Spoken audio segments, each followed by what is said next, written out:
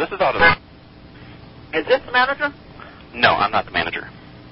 Can I speak to him, please? No, you may not. Why not? Because I'm afraid you're going to talk to him and try and get me in some kind of trouble. Well, every time I call and I'm trying to buy a part from y'all, y'all are hanging up on us, are talking very rude to us, and I'm not going to put up with it.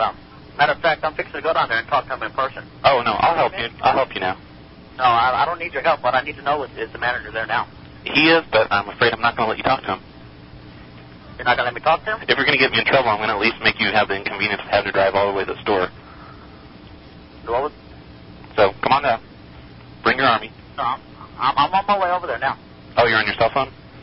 Yes, sir. Okay. I'm right around the corner. Oh, no. I'm mistaken. And your name is? I can't tell you that. Okay, I'll be right there. All right, bye.